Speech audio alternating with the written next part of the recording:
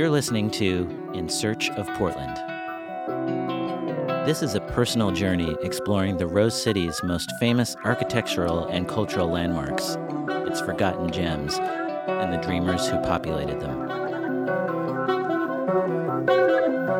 My name is Brian Libby, and I've been exploring Portland's built environment for the past 20 years as a journalist and critic covering the city's architecture, arts, politics, and more. I'm excited to share what I've learned and to learn along with you as we talk to a spectrum of creative minds and community leaders about how Portland became Portland and where we're headed.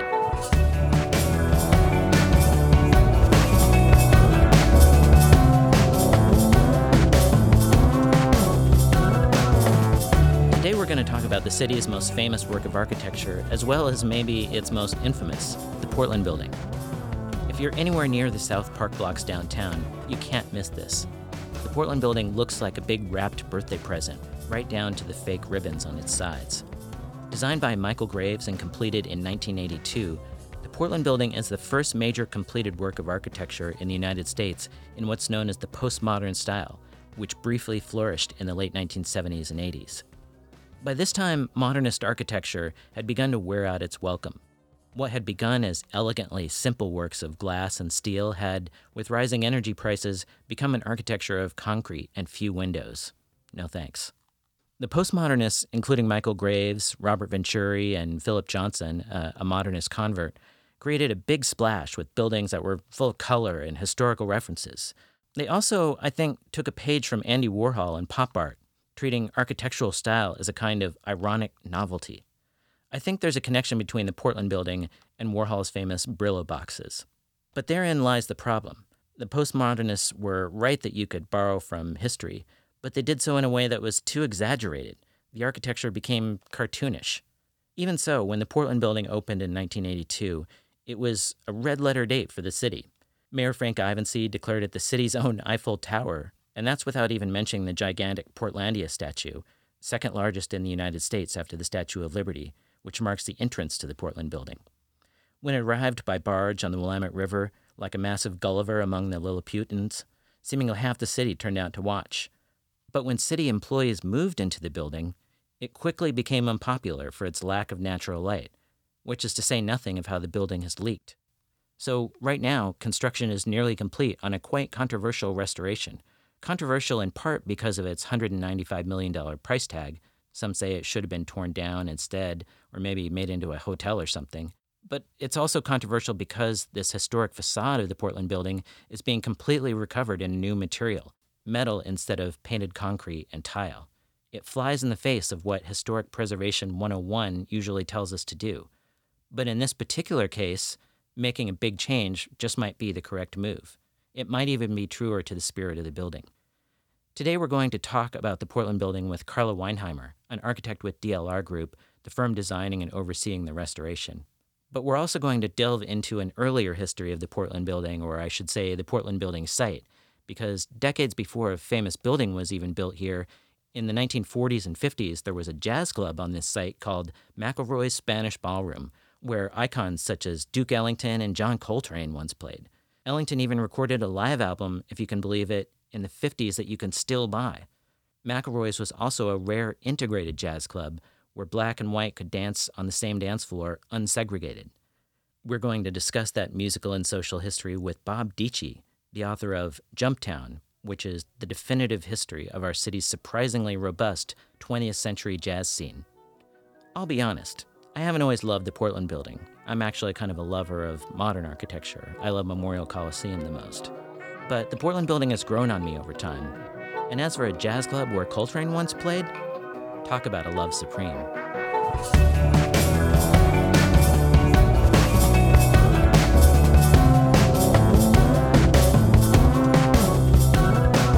Carla Weinheimer is an architect and senior associate at the Portland branch of DLR Group. It's an architecture firm with offices in 30 cities across the United States.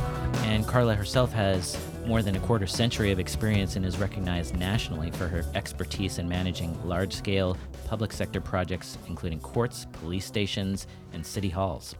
Carla is currently leading the renovation of the world-renowned Portland Building that we're here today to talk about. She's originally from Traverse City, Michigan, and she has master's degrees from two of the nation's most prestigious architecture schools, the University of Virginia and the University of Cincinnati. She came to DLR Group in 2014 after stints at a few other local architecture firms, in addition to being the community development manager for the city of Bellevue. Carla, thanks for joining us today. Thank you, Brian. All right. So tell me about originally going for the Portland building job, if you don't mind. So what did you see as kind of the opportunity and challenges there? Because obviously it's this internationally famous landmark, which historic preservation laws ask us to be very careful with. But on the other hand, it's this building that's leaking terribly and almost kind of falling apart. And it's about the lowest levels of natural light that I've ever encountered in a building that is in a basement. So if you were a doctor, what would you have said was this building's diagnosis? Well, that's a number of questions there, Brian. Let me start with the first one. I think it is interesting. Why did we go after that project? When the project first appeared as a project, it came up fairly quickly locally, and there was some concern, I think, about the complexity and about, well, does the city really have the ability to get themselves through it? The project, as you know, had, for years and years suffered from a lot of deficiencies and leaking and lots of attempts to fix it. And so there was a lot of what I would call kind of negative reporting about what had happened and was happening with that building over time in terms of its performance as a building.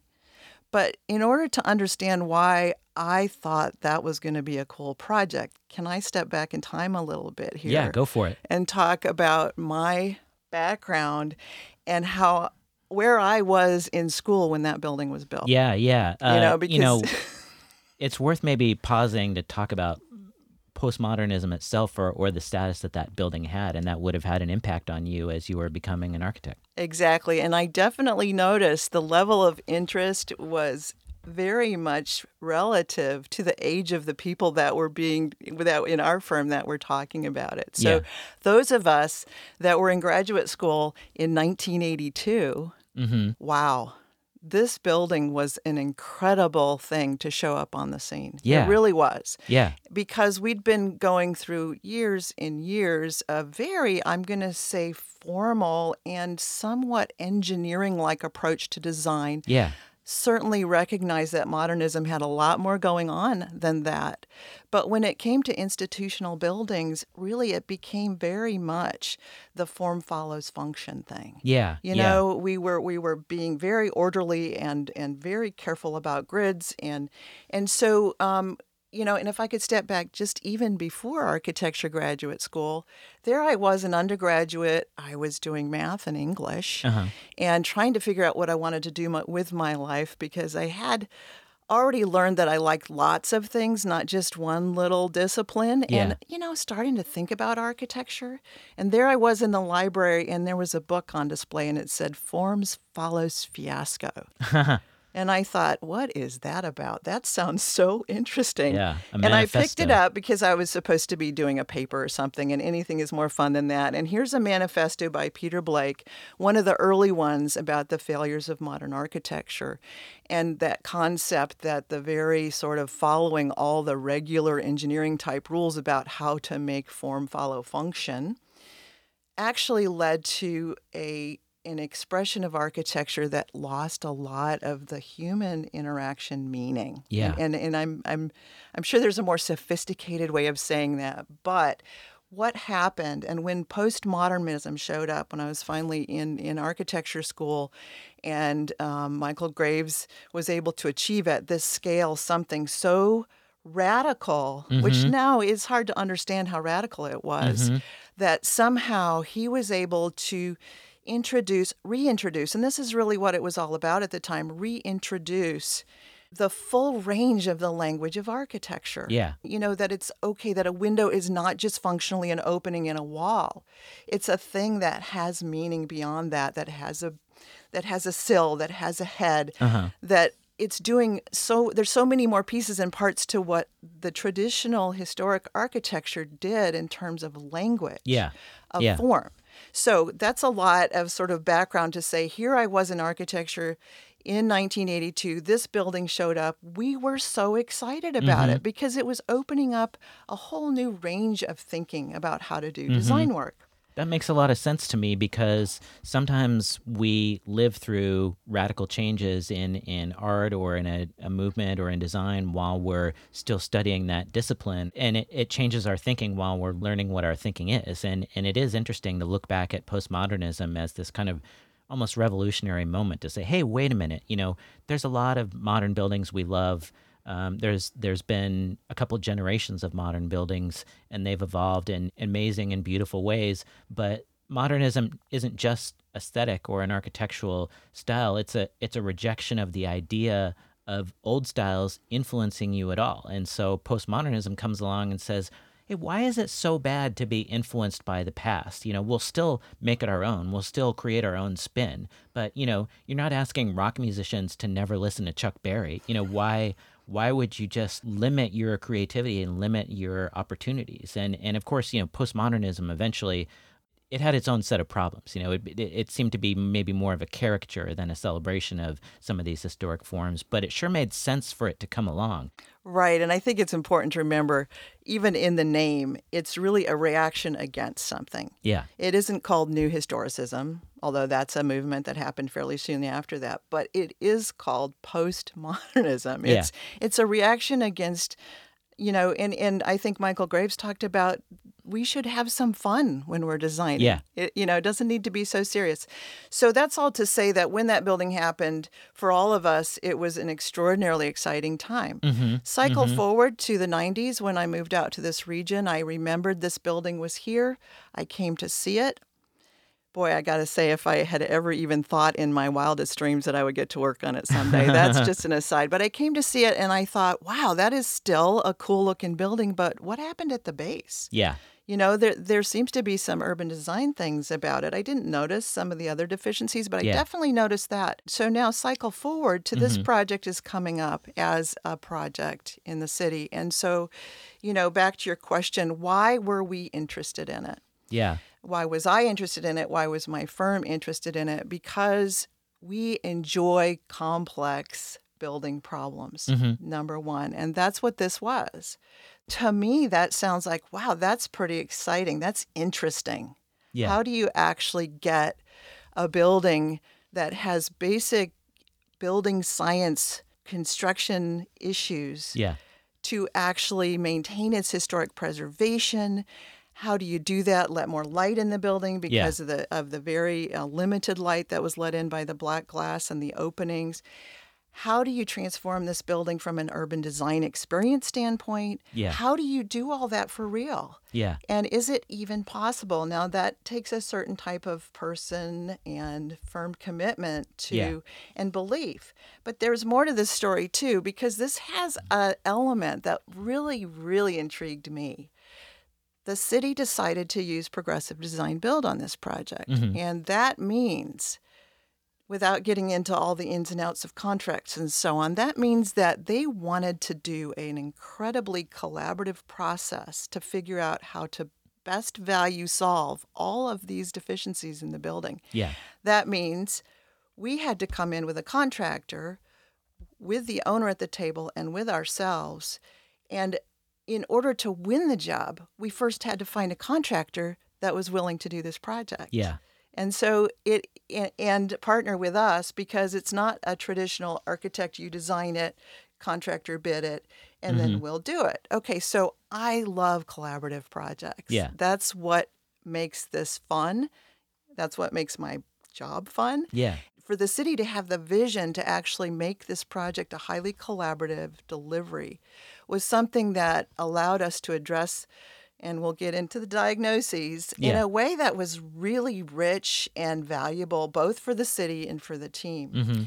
So again, why did we go after this project? Why? Because we found a terrific partner in Howard S. Wright, a partner with whom we shared the vision that if we went into this project with the attitude that all we're going to do is fix all these problems, it's kind of hard to get excited. Yeah, yeah. It's interesting because the city was such a sort of cheapskate when it came to the original budget of this building, and yet it does seem like the city in this case, even though they wanted to be efficient, they also wanted to stare the building down head on in terms of its deficiencies and say, how can we not just patch up the leaks for 5 years, but how can we make this building a kind of 100-year building? Well, and remember, Brian, one of the things they studied was maybe it's better if we just take it down. Do you remember that? Yeah. Yeah, so here's this opportunity because the city finally realized that doing the project correctly, and you're right to bring up all those other things that came up. It wasn't just the leaking. It was also the seismic. It was also the systems needed to be replaced and the windows and all those things you mentioned.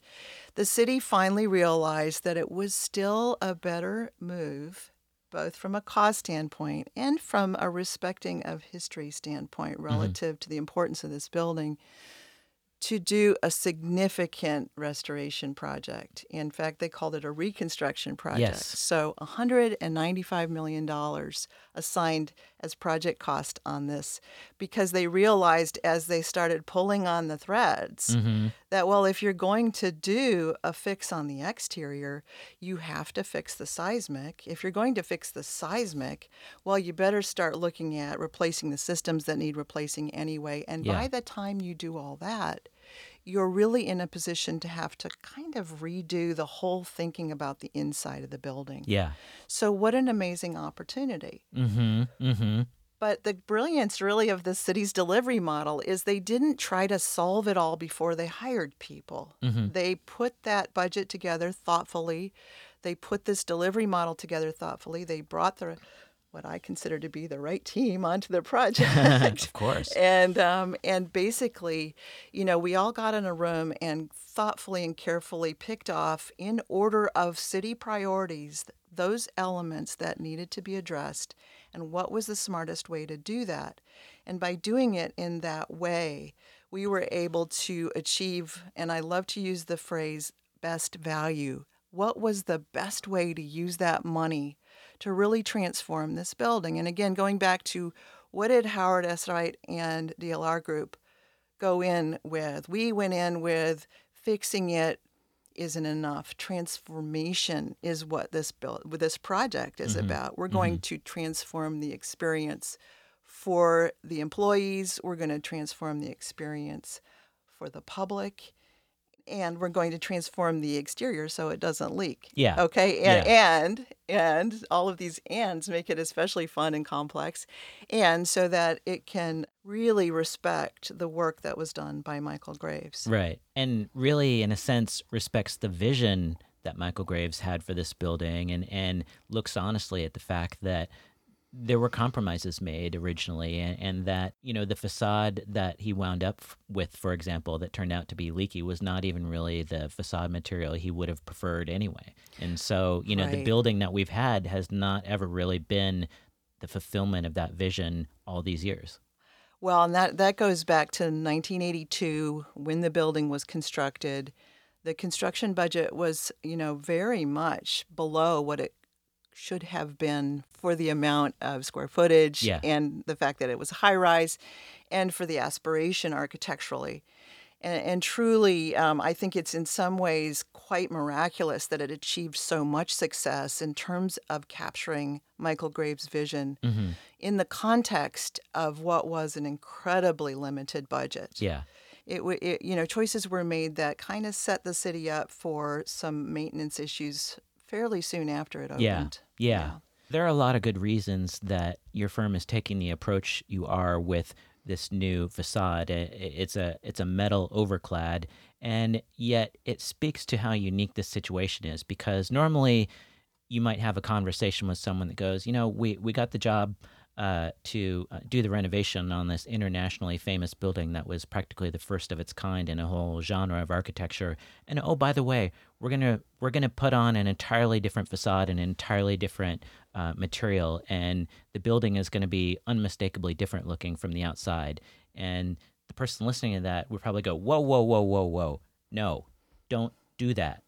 And so there's a solution here that makes sense that wouldn't make sense for a lot of famous international buildings. Do you see that to be the case? Yeah, yes, Brian, you're getting right to the heart of some of the controversy with certainly with the preservation aspects of the project, because in traditional preservation, the idea that the building as a material, the concrete, the tile, all those elements that are there, that's what you're preserving. You're preserving the history of the materials and the way they were put together. In some cases, and in many cases, that is absolutely the right thing to do. In this case, let's remember this shared visioning that we all did together, which included goal setting. Yeah. So when you look at the goals that the city had and that the team needed to respond to, and you put together an analysis of that exterior, and you bring on one of the world's best enclosure consultants, Facade Forensics is Michael Lewis from Cincinnati, if I might say.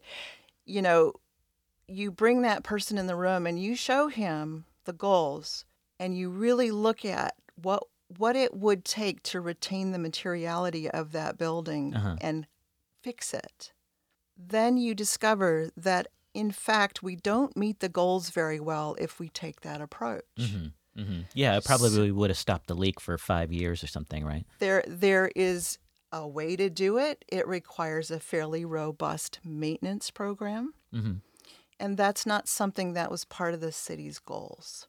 So when you put those pieces together and then you start adding other things that are really very much today, what is the right thing to do from a sustainability standpoint, from an energy consumption standpoint, all of the different things that we care about.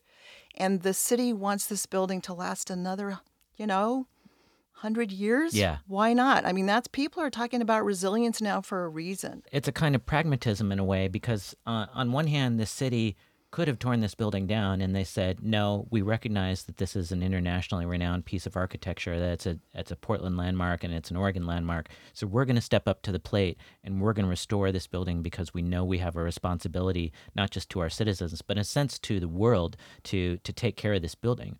But at the same time, we're not going to be precious about it, and we're not going to tiptoe around the fact that we need to make some changes. Well, and in fact, and I said it was possible, but there were some aspects of it that were going to create what I would consider to be unfortunate changes to the design intent. So, for example, I don't think there was anybody who didn't agree that one of the key elements on the facade was ceramic tile, mortar set on the concrete building. So the building has a concrete exterior. That's a little unusual. So the mortar set tile, there's nobody that believes that's a good idea, especially in an earthquake-prone area. So in any case, we were going to have to bring that tile out from the face of the existing building. So even if we had saved that concrete, and then we would have had to do that with the tile, we would have started to introduce what I would call visual discontinuities between the original concept. And keep in mind, in the sort of spirit of postmodernism or the ideals of postmodernism, building science and materiality were less critical than just having some fun with building form and color and elements and color. Please color. Yeah. With all the white buildings. And so here is a design that was really developed with colored pencils on, how Michael Graves did with really composing this wonderful composition of color and shape. Yeah. Referencing historic forms playfully, which is what was really at the core. Let's have some fun. Everybody's just too serious. Yeah. That's what's the spirit and core of the design and the intent of the design. And as he went through the process and all of the value engineering, cost cutting, whatever it takes to get that color and form to happen okay. Yeah. There's a gentleman you worked with named Patrick Burke, I believe, Yes. who is still in Michael Graves' office, even though Michael Graves himself passed away a couple of years ago. But Patrick Burke was working on the original Portland building job, and I remember him telling me that Michael Graves had said to him, I don't care if you make it out of oatmeal, referring to the facade. In other words, just kind of get my building done with the color I'm looking for. I realized that this is a really cheap building, just make it happen. I think you and I both feel that Michael Graves was really okay with this, even though he didn't live to see the decisions made to restore it the way it is. He came to Portland a couple of years before the decision was made, while the building was still under threat, and he came and spoke here and really made the case for the restoration of the building, but also said in interviews with myself and others, and in his speech at the Portland Art Museum, he himself said that he was very much encouraging of certain liberalities to be taken. I would say liberalities maybe, but actually best preservation of design intent, that's what we did. Yeah. Because any of the things we would have had to do to fix the leaking in the original would not have preserved the same level of integrity that we were able to do with the overclad in terms of all the relationships of the patterns and shapes and materials. Yeah. So that's we feel like we really nailed it. Yeah. And speaking of which, I'd like to talk about the building that people are going to see when it opens in a few months. And you and your team were nice enough to take me on a tour a few weeks ago, and it really was incredible to see how much more natural light is pouring into that building, and then to see things like the lobby, which has been really expanded in an interesting way to kind of include the mezzanine in a way that's probably better than the original design. So tell me what's got you excited, or what you're anticipating when the building opens to the public. What we haven't talked about, and I think what is going to be most exciting for folks, is to really experience the transformation on the inside of the building. Mm-hmm. In 1982, there was no money left. When the exterior was complete, the interior was done in a very uninspired way. The windows that you see on the outside don't all go to the inside. Mm-hmm. So in terms of the transformation, allowing every single ounce of light to come in, replacing the black glass with the clear glass. Absolutely right. That is going to be transformational in and of itself. But beyond that, we had the opportunity to do some things that really changed the urban experience of this building at its base. Mm-hmm. So the loggia that he had introduced, changing the attitude about what government is doing and its relationship to the public, and really embracing that we should make this a user-friendly building for the public. Yeah. We took the first 2 floors and said, hey, all public interaction can happen on these floors, and let's make it really work. We opened up the loggia experience to a very glassy back face, so it wasn't just a lot of retail kind of funnily at the base. Yeah. But most importantly, the city understood that their loading dock and parking on that one level below the building was really not the highest and best use of this building. And it introduced the most unpleasant experience on that beautiful park side. Yeah. You've got the parking garage essentially facing the park. Big open square there. Mm-hmm. And so I think one of the most exciting things was the opportunity to reinvent that facade and actually create a 2-story glass opening into the 2 public floors.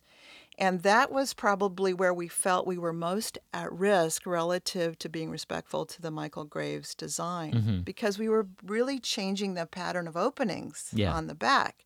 So again, that's when Patrick Burke coming to visit us and kind of check in on what we were doing, it was so heartening for him to say, oh, that makes sense. Yeah. Michael liked to see buildings evolve over time, because now the city has such a different attitude about expressing transparency of government, and this building is doing that. And that is never a design that he would have wanted to do. He was just asked to put the parking down there. So one other piece that allowed us to do that, the original building, again, for cost reasons, had all the air handling equipment on the 2nd floor. Yeah, it's just crazy. That would normally be on the roof. Well, and the result of that is they're pulling their air from the bus mall. Not ideal. Yeah, they're pulling carbon monoxide from buses outside as their fresh air. So, well, I wouldn't go quite that far, but yes. But the opportunity to move the air handling equipment up onto the roof, to actually open up that 2nd floor in a way that is now, full of shared conferencing and publicly accessible space And light. and light, and also, yes, and changing the louvers to windows, Yeah. and so that we're not changing the pattern, but instead of louvers, they're windows. So it's kind of a whole newfound experience, and it's Yeah. very exciting. That ground floor, I want to make sure our listeners understand what you were saying about that ground floor when you talked about the loggias. It used to have the ground floor kind of set back from the sidewalk in this covered area. That's the loggia. And it was all retail lining the ground floor of the building. And so the new design takes all that retail out, but by doing so, it allows the floor-to-ceiling glass and that light to feed into the middle of the building. It used to be you'd go into the lobby, and it was just basically a kind of hallway between the retail facilities. And now you're going into this multi-story, kind of basically an atrium. Well, there's one interior element that Michael Graves did design, and that is that entry lobby experience. Mm-hmm. But because of everything that wasn't done around it, that's all you got. You came in and you were in this one little lobby experience, which was 2-story. Yeah. But you couldn't tell where you were, and you couldn't tell where to go. Yeah, and you couldn't see through anything. You couldn't see through anywhere. So one of our strategies for the building on the first floor, and actually all the way up the building, was really to open up views through, so that when you enter the building, you don't feel like you're in the middle of I don't know what. You can see to the right all the way throughout. You can see to the left all the way throughout, and you can see straight throughout to the park. Mm-hmm. So the orientation on every floor is always maintained. I think people, from employees to visitors, are really going to be kind of blown away, and it's really interesting because of some of the decisions that were made, that this just is such a unique project, and it's such an identifiable landmark. So we really appreciate you coming on the show and talking to us about it. Well, I certainly enjoy talking about it. I'm sure you can tell. Thank you, Brian. And I do get a ticket to the opening of the building, don't I? Oh, absolutely.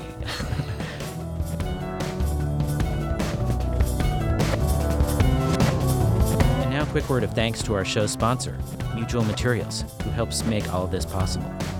They also have helped to make Portland possible in a way, since a lot of the city was built with their products.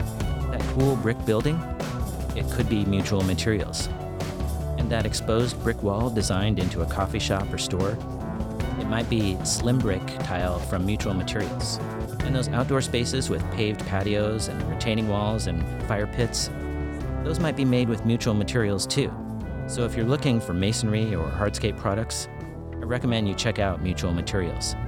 And listen to the end of this show for a free resource you might want to check out.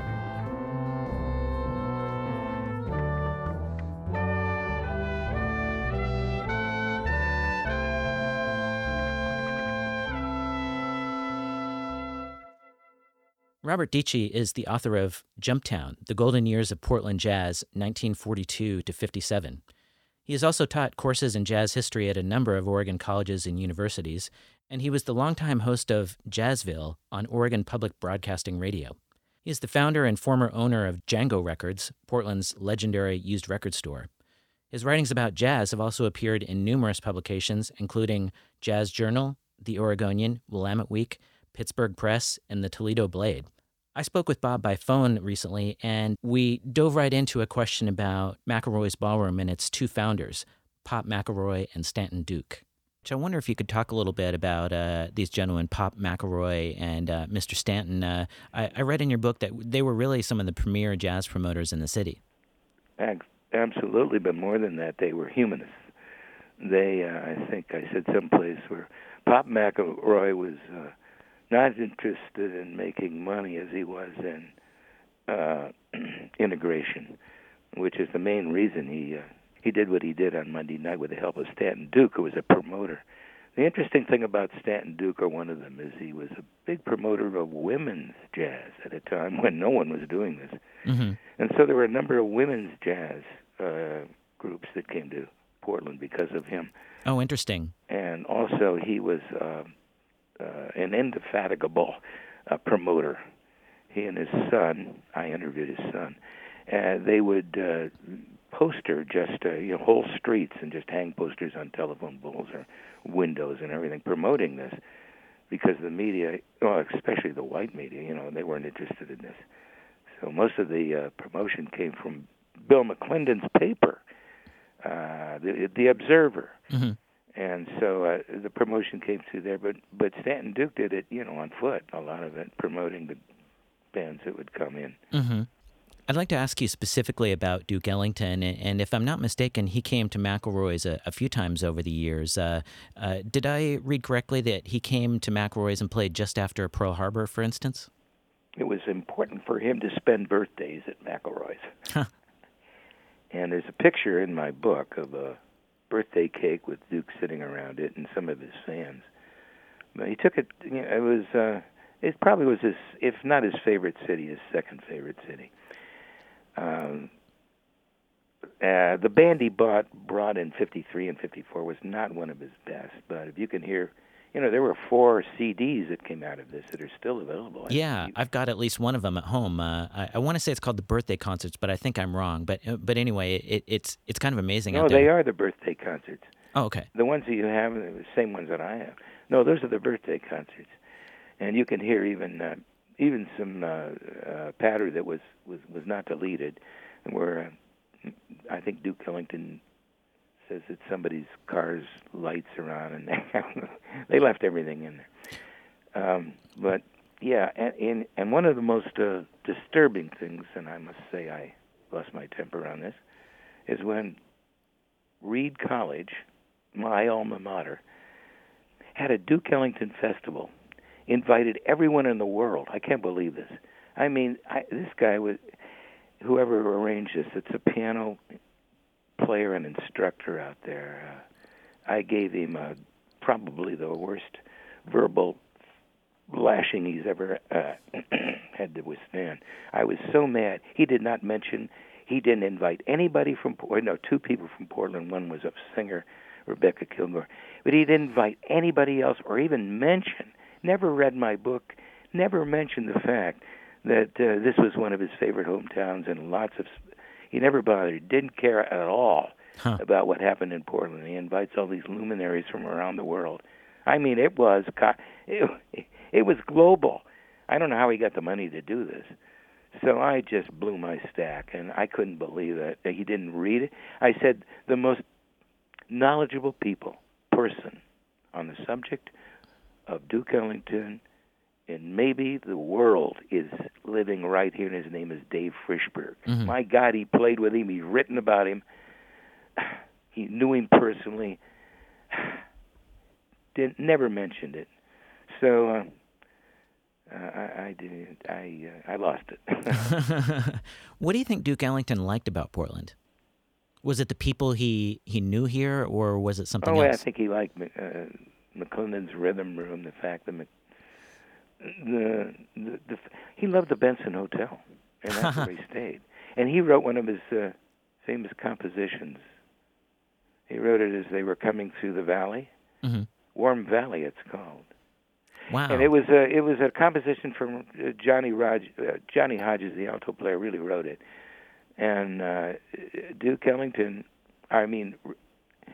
played it. Johnny Hodge played it, but Duke Ellington wrote it, and he wrote it in the room, one of the rooms in the Benson Hotel. Oh, goodness! And it's one of his most requested selections. Johnny Hodges was as they were coming through as the train was coming through the gorge, he noticed the mountains or the hills, and thought of them as a woman's body, the outline, and so this became Warm Valley. Oh, goodness. Well, I love the idea that Duke Ellington then didn't simply play here, but actually created here. That's something special in its own right. I mean, he had a huge fan club here, and he'd also, as you pointed out earlier, a history of being here, probably 10 times before the birthday concerts that we talk about. So it was, I don't think he ever missed a year where he didn't play in Portland or around here. Wow. Well, I got to ask you also about John Coltrane, and I know that it would have been pretty early or earlier in Coltrane's career than the great albums that we know him for, like Giant Steps or Love Supreme. Right, but 1954. See, what happened was Johnny Hodges dropped out of Duke Ellington, formed a little group on his own, mm-hmm. and hired Coltrane. Coltrane doesn't get any solos. I mean, that picture of him in the book Yeah. is not representative of his role. He barely. There are recordings out, but I don't think you'll find a tenor solo on it of the Johnny Hodges group at this time. Oh, wow. So I mean, Coltrane was here. Actually, he got more acclaim and a lot more space with Earl Bostic, the rhythm and blues alto player. And here's a story. In 1956, Nick Ceroli, not to throw names around, one of the greatest drummers, and we grew up together in Niles, Ohio. So Earl Bostic came to Idora Park, amusement park with a dance floor. So we went out there and heard Earl Bostic. Coltrane must have been there. Of course, we didn't know Coltrane from Sid Caesar. I mean, so we got stuck. Bostic gave us a ride. Do you know that in that car could have been John Coltrane as he gave us a ride back to Niles, Ohio? Oh, my goodness. I could have been. I'm not saying I did. I'm not saying it, but he was in the group, and he might have been in the other car. I don't know. He had two cars, and that's how he had room to take Nick and me back to Niles. Wow. He was on his way. He was on his way to Pennsylvania to play in Pittsburgh. But that's a true story, and I can't believe it. But and the other thing about, I know we're getting off subject here, but Earl Bostic was one of the most educated of all rhythm and blues, the most educated. I mean, he had master's degrees in theory and everything. So Coltrane said, by the way, he learned more about music with Earl Bostic than anybody. So anyway. So I wonder if you could maybe, for those people out there who are yet to read your book or who are just getting into the idea of jazz in Portland and this history, what are some of the other clubs that you think were part of this constellation that were the absolutely kind of most essential or the ones that meant the most? You mean the clubs? What Portland clubs besides McElroy's were the most important to you? The one out on Broadway next to what used to be the Esquire Theater, because that's where Leroy Vinegar first appeared. I like that spaghetti place right next to Portland State. I can't think of all the names now. I mean, I can't remember them. And that was for just piano. It was kind of a piano playhouse. And it was an Italian restaurant. Name escapes me right now. So that was two of them. Oh, and of course... maybe the most famous one that was out on Holgate and 39th. Everybody played there in the 80s. That was probably the most perfect class. I can't think of the names of these, so you'll have to do some research. Well, there was the Dude Ranch, of course. That's one that I know about. That was near where... Yeah, but that's I was thinking some of the clubs later. That was in 1945, and yes. Yeah, I guess what I meant was, what are some of the other clubs that would have been around and the most important in this kind of golden age? The Dude Ranch, the Dude Ranch for sure, and McClendon's Rhythm Room, naturally. Wasn't there one called the Chicken Coop? Yeah, thank you. That was out on Sandy. That was kind of what... It was a club that belonged on the avenue, but was a satellite way out on Sandy, way out on Sandy. And that was that may be the most popular club ever. I mean, that was the place to be after all these big bands would come to Jansen Beach or Golden Canopy out at Jansen Beach, but also where's the other place that big bands would come, and then they would after the date they would look for some place to jam, and the Chicken Coop was that place. Number one. That's where the number one destination was. Could you talk a little bit about the area around McElroy's Ballroom? Because obviously you would have had City Hall close by there, but it also seems like there were aspects of the city that were very different than maybe some other clubs or residence hotels. What was that stretch of blocks like when McElroy's Ballroom? I can't remember. I was only there once, but it wasn't a rough area, as I think you may have thought. It really was. It was downtown, and Could you talk a little bit about what McElroy's inside was like? If I'm not mistaken, it was a second floor space, kind of. Right.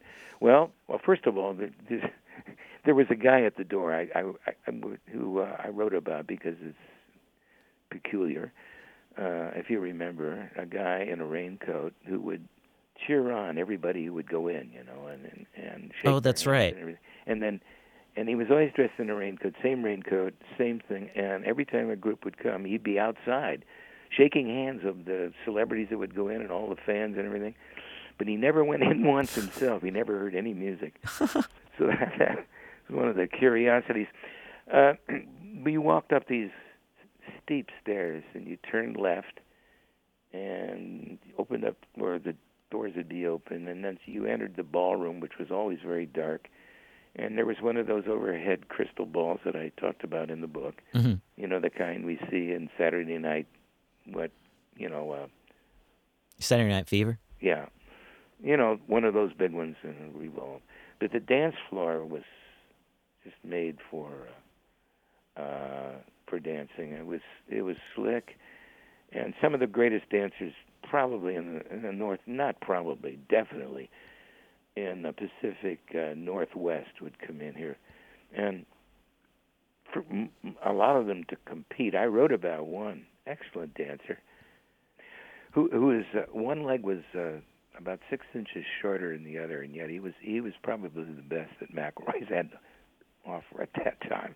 He was so hot that women would wait till he would arrive, so they could win with him in these contests. And when a couple got really hot, I may have mentioned this in there, then the others would concede and stand around in a circle and start waving their handkerchiefs to put to cool them off. All from a guy whose one leg was much longer than the other. Yeah. I can't wait till this winning dancer hobbles in here. And let's see. He used to hang around my store, Django Records. He used to hang around there a lot. And God, I can think of a real character. And yeah, he was. When I first met him, he never even mentioned this. I had to find it out later that he was the dancing champion of the Northwest. That's great. Well, I think that reaches the end of my questions. Bob Dietschy, thanks so much for joining us on the show. Oh, it was my pleasure, Brian. Yes, it's been a great conversation, and obviously I'm a fan of your book, and I just don't think people understand completely how much jazz history there is in this city. Well, I guess that's why I wrote it.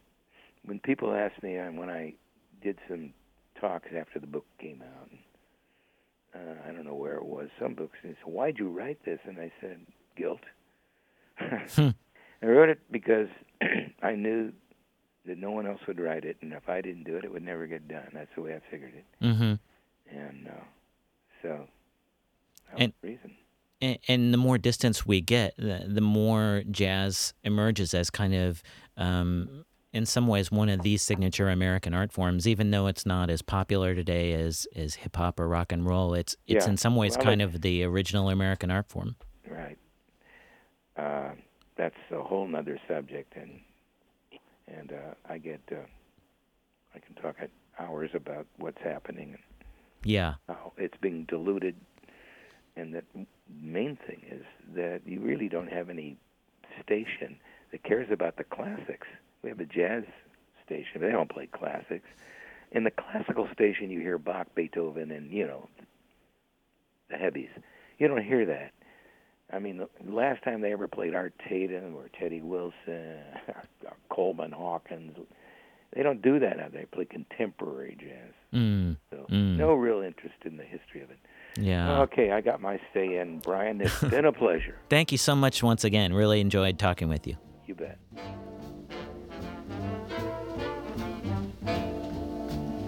So there we have it, the story of a famous building and the jazz club that preceded it on the same site. Thanks again to architect Carla Weinheimer and writer Bob Dietschy for talking with us about the Portland Building and McElroy's Spanish Ballroom, the two very special places that have existed on one block. Besides being a story of the people who gave birth to these places, architect Michael Graves, promoters Pop McElroy and Stanton Duke, this is, of course, a story of postmodern architecture and a story of jazz. So it got me thinking, what, if anything, do this architectural style and this music genre have in common? I realized that both postmodernism in architecture and jazz music are about new interpretations of old favorites. They are both reconceptual art forms. In the case of postmodern architecture, you have architects in the 1970s and early 80s rebelling against the dogma of modernism and its notion that you can't channel influences of the past. Before 20th century modernism, though, all of our buildings did this very thing. They revived and continually reinterpreted historic building styles. In the 70s, postmodernism came along and said, why not? Why can't architects reimagine the past in new ways, just like artists and musicians always do? They had a good point, even if the neo-historic postmodern buildings they produced, like Michael Graves' Portland building or architects Robert Venturi or Peter Eisenman, were more caricature than homage. And in a similar way, jazz musicians were creating new interpretations of classics. They would choose songs from the Great American Songbook and turn them inside out, using the melody from a Broadway show tune or a Hollywood musical, or even a Bible song or a nursery rhyme as a springboard for their own improvisations. Let's put it this way. Would you rather hear the song My Favorite Things as sung by Julie Andrews in The Sound of Music, or would you rather hear My Favorite Things as performed by John Coltrane? At least for me, that is a very, very easy call. I'm going with the guy who once played at McElroy's. Portland as a city has not produced many architectural superstars or famous jazz musicians. But I'd like to think that on blocks like this one, between 4th Avenue, 5th Avenue, Main Street, and Madison Street, the city became a stage for great creative minds of two generations to show their stuff. It doesn't mean the city of Portland didn't compromise Michael Graves' design in the 80s with an insufficient budget. They sure as hell did that. It's a flawed building because of the client, not because of the architect. And as it relates to jazz, McElroy's Ballroom as a desegregated place for black and white patrons to dance together in the 40s and 50s was still the exception to the rule. Portland, like anywhere else, was and is a racist place that made life unnecessarily difficult for people of color. Yet there's a reason that Michael Graves and Duke Ellington came here. This block became a place of opportunity for two visionaries, and actually several visionaries, given all the jazz musicians that played there, to fulfill their visions. More than the brick and mortar of these buildings, the glass and steel, I think that's what endures.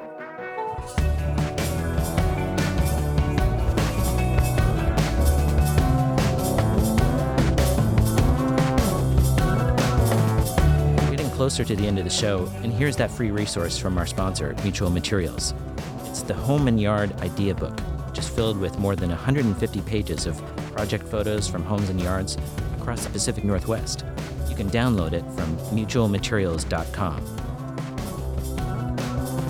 In Search of Portland is brought to you by Mutual Materials and X-Ray FM. Thanks to our producers, Amalia Boyles and Ed Curtis. Thanks as well to my friends in the Washington, D.C. band Beauty Pill for providing the music for In Search of Portland. Their last album, Beauty Pill Describes Things As They Are, was named one of the top 50 albums of the year by both National Public Radio and Rolling Stone magazine. Keep an eye out for their next album entitled Please Advise. And thanks as well to Nikolai Kruger for providing original artwork for each episode that you can find on our website. You can find all episodes of this podcast at xraypod.com or wherever you get your podcasts.